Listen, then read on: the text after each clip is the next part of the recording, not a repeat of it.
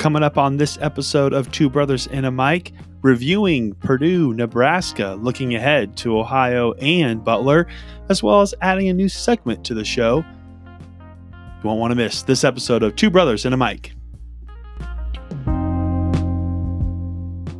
What's up, everyone? Welcome back to another episode of Two Brothers and a Mic. Jared here with you, with Nathan to my left. Number 2, checking in. The first thing I'd like to do tonight before we get started is to say thank you. Really appreciate everyone who has taken the time to listen, to like, to share, post on Facebook.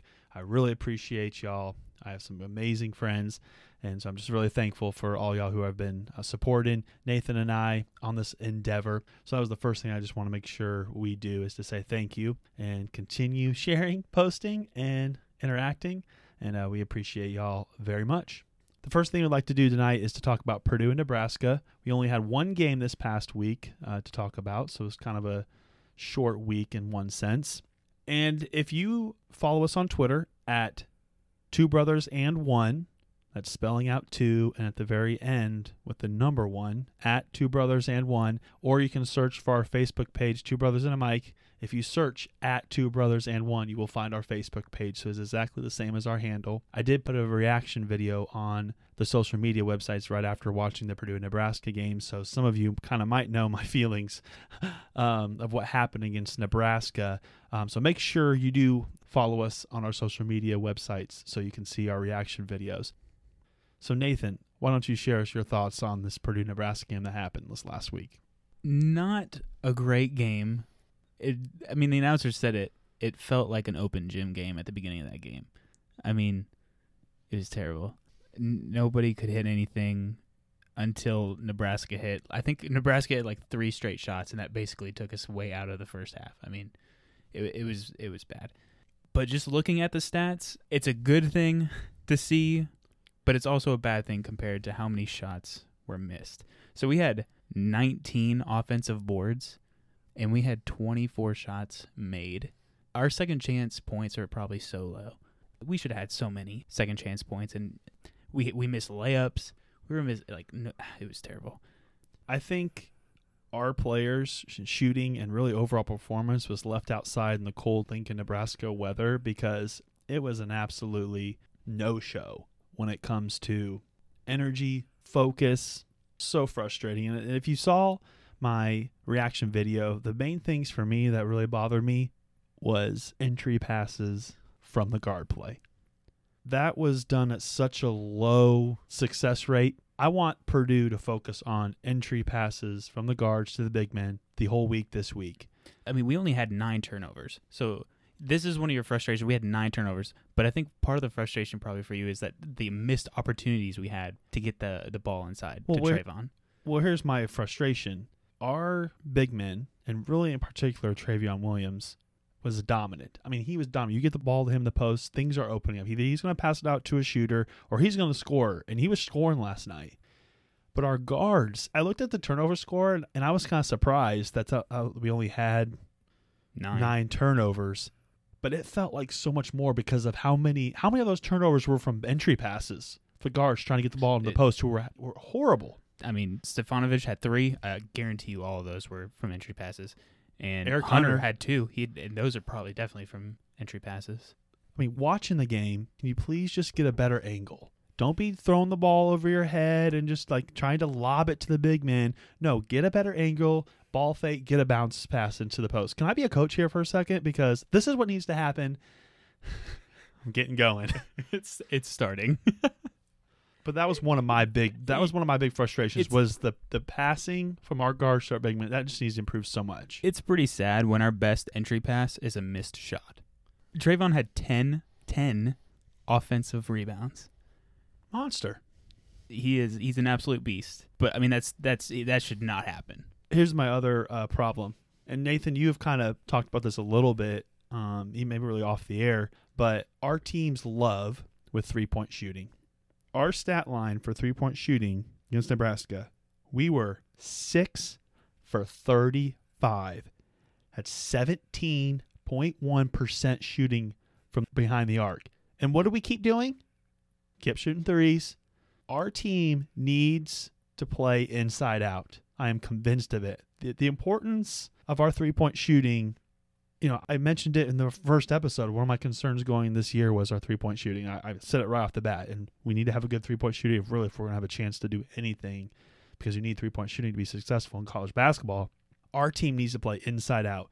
We can get good shots from Travion and Matt Harms. They're two of one of the better passing big men in college basketball. They need to get touches, but that also means as a guard, you got to get the ball inside the post. So the three-point shooting, they just kept shooting and shooting and shooting, and none of our guys were on. It was a rough performance. Yeah, when Stefanovic goes 2 for 8, it's a bad day. He's the only person on this team that should have a green light to shoot, and he was even off. 2 for 8 for Isaiah. I don't think he's a bad three-point shooter, but he's a freshman. I mean, I don't know. Well, here's the thing. I was telling you, in some cases, we need to be able to shoot a three so we can actually create a better passing lane, because our shooters are so bad, they're just sagging off, forcing you to make a shot, and that makes a harder entry pass when they can sag off you from the three-point line. So some of those I was kind of hoping, like at Thompson's, I was like, dude, can you please? I was wanting to make those threes because I think that would have opened up the passing lane. But yeah, but you got to make them, and nobody's trying to drive the ball. Like Proctor was complete non-factor this game. He was complete non-factor. Yep. He was another one of those guys that was just missing wide open. I mean, there was a beautiful pass, fast break pass from, I believe it was Eastern. Beautiful pass to him in the lane, and just misses a wide open layup. I don't know. And that's good. I said, oh, Proctor might be the guy. Well, I'm eating my words here because I don't know if he's the guy. Well, I think he just had a rough game. I think our whole team had a rough game, and you're going to have nights like this. And I think, as we talk about next weekend's games, I think we're going to see a different Purdue squad. I think they're going to be more focused. But it was just, it was a whole team as a whole, with the exception of Travion Williams. They weren't sharp at all. Another thing I kind of alluded to in the last episode was the open threes that we were giving up. We were, in my opinion, we're getting kind of lucky with. They started to fall this game. Just being slow on the rotation from pick and pops. And we kind of started to see in a home environment, those shots are going to start to fall. That would be the only other thing that I would say. Before we go into the next segment, I think one extra thing I would like to add is it's going to be hard to win a road game in the Big Ten this year. The Big Ten Conference is a load of a conference. There's a lot of good teams. I saw a stat line while watching the game that all home teams have won conference play so far. It was 11-0. You can make that 12-0 after watching the Purdue-Nebraska game. And actually, I think Ohio State lost, too, to Minnesota. So it's going to be, if you get a road win in the Big Ten this year, that's going to be a good win. It's going to be a battle the rest of this year when it comes to Big Ten conference play. Well, after this quick little break, we will get into the games that are to come up and see, will Purdue be able to bounce back? And in fact, one of those games, you and I will be at live. Let's go. That's going to be a lot of fun. So right after this break, we're going to look ahead to Ohio and to Butler. Keep it locked here on Two Brothers and a Mic.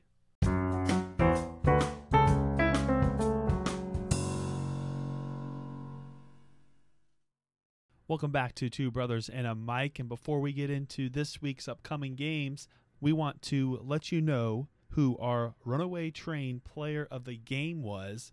There's one player. Travion Williams. Travion Williams' stat line versus Nebraska. He had 16 rebounds, 18 points, a solid double-double, 9 for 13 shooting on 24 minutes of play, 3 assists. He really was the best player on the floor for us. So not much debate there. So the Purdue-Nebraska Runaway Train player of the game, Travion Williams. Okay, let's go ahead now and look ahead to this week's games. Nathan, what are your thoughts? You seem pretty, I don't know, should I say worried about this upcoming game against Ohio on the road? Well, apparently I jinxed our team last week, so I'm going to come in with some caution. The thing that really is concerning is the three-point efficiency from Ohio. They're shooting about 37% so far this year, and they have some bigs that can stretch the floor, which I think is going to be a real problem for Purdue this year. Ohio is averaging about 74 points a game. That's a good 7 points better than what Purdue is averaging. As far as record goes, they are 7-3, so they've had a pretty good start to this year so far. Obviously, Purdue is 6-4. We're 1-1 in our conference play. All their losses, though, are to the Power 5 teams. So hopefully Purdue can make that 4. Absolutely. And this is on the road, so it's going to be a test. Hopefully this will be the first true road win for Purdue. But like I said, there's some concern. 3-point shooting, it's going to keep any mid-major team in a game. So, and there was one thing we did not talk about in regards to the Nebraska game, was Matt Haarms and his injury. Oh, yeah. So that's kind of a big news, because the last thing I heard, according to one of the team's Twitter accounts, that Matt Haarms did go through concussion protocol and he was on the team playing, but I have no idea his status for tomorrow night's game against Ohio. But that's something big to think about, because that's a big piece that's missing if he does not play. So we'll see if he plays against Ohio. Predictions, what do you think is going to happen against Ohio ultimately tomorrow night? I think it's going to be a close game, especially with our offensive capability. But I do think Purdue comes out with a win. They're going to keep it a low-scoring game. As much as I've been really disappointed and kind of critiquing Purdue this last game, I think they are going to bounce back. I think we're going to see a different Purdue team. I think that loss at Nebraska is going to lit a fire under them, and they're going on the road here. And I think we're going to bounce back and get a good win on the road against Ohio. Players to watch, I think for them, their leading scorer is Jason Preston. He is averaging almost 17 points a game. He's a 52% field goal percentage shooter, so he can shoot. As you just said, recently they have shooters, looks like all over the floor, which is really going to test our defense. He also leads their team in assists, so he's kind of the do-it-all player for them. So we need Nojel Eastern. Step it up. Shut him down. Stay on the floor. Make some shots. All right, so that's tomorrow night against Ohio. That is a 9 o'clock start on ESPN2. Then, at the end of the week, we travel to Indianapolis to play in the Crossroads Classic against Butler. This competition is a year-round tradition at this point, where the 4 teams come together in Indy to play against one another. So Indiana will be playing Notre Dame, and then Purdue will be playing Butler. This is going to be a very tough test. Butler is 17th in the country. They are 10-1, and we are going to be at this game. It is going to be a blast. It's going to be a test, and hopefully Bankers Life Fieldhouse will be rocking. We're going to need a lot of Purdue support out there, so let's go. Yeah, it's going to be a tough game. I feel like there are no easy games anymore in college sports. It doesn't matter who you're playing. There's good players everywhere.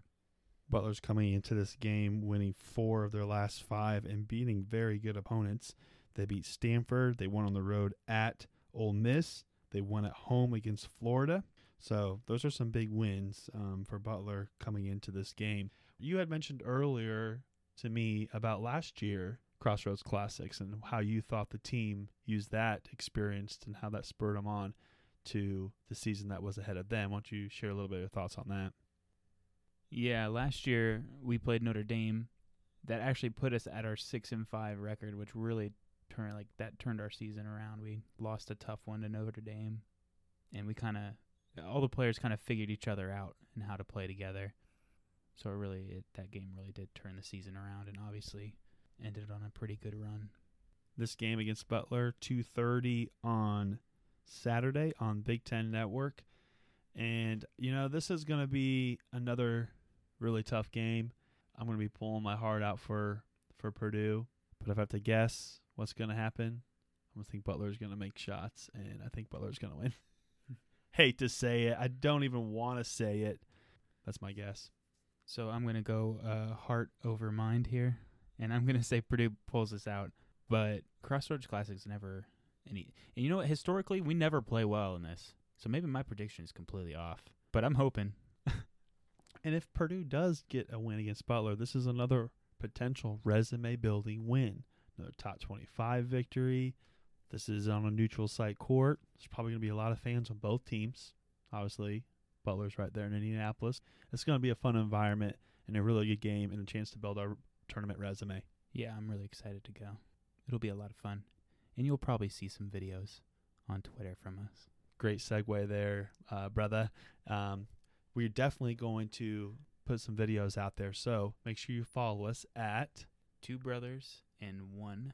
And you also can check us out on Facebook at our page on Facebook. Search at 2 Brothers and 1. Again, it's spelled out 2 with the number 1 at the end, and you'll be able to find us. And we're going to be posting a video from the game. So we're excited.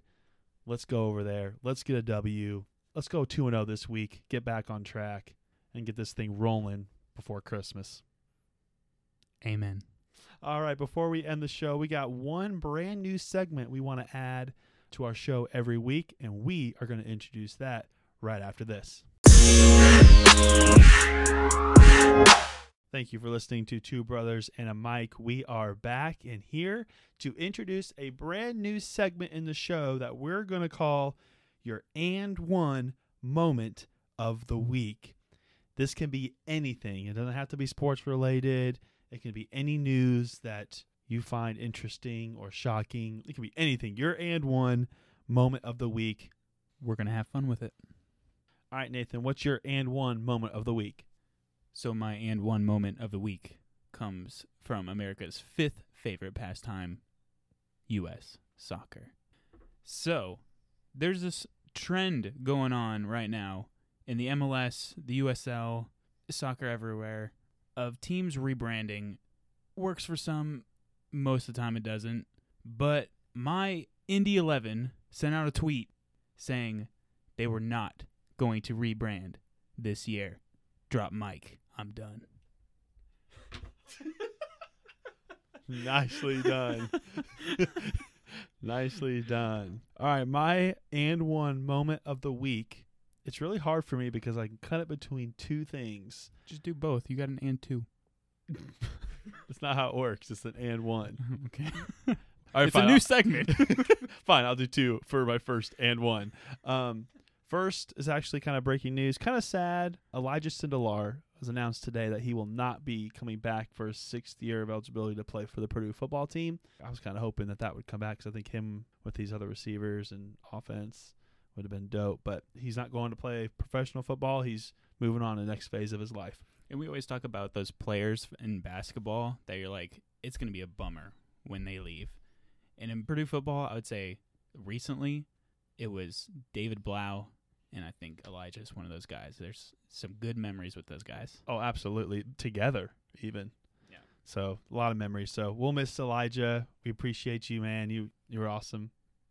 Blessings on your next phase of life. And then the extra And One for this first ever segment I'm going to do is the Jacksonville Jaguars making history this past weekend.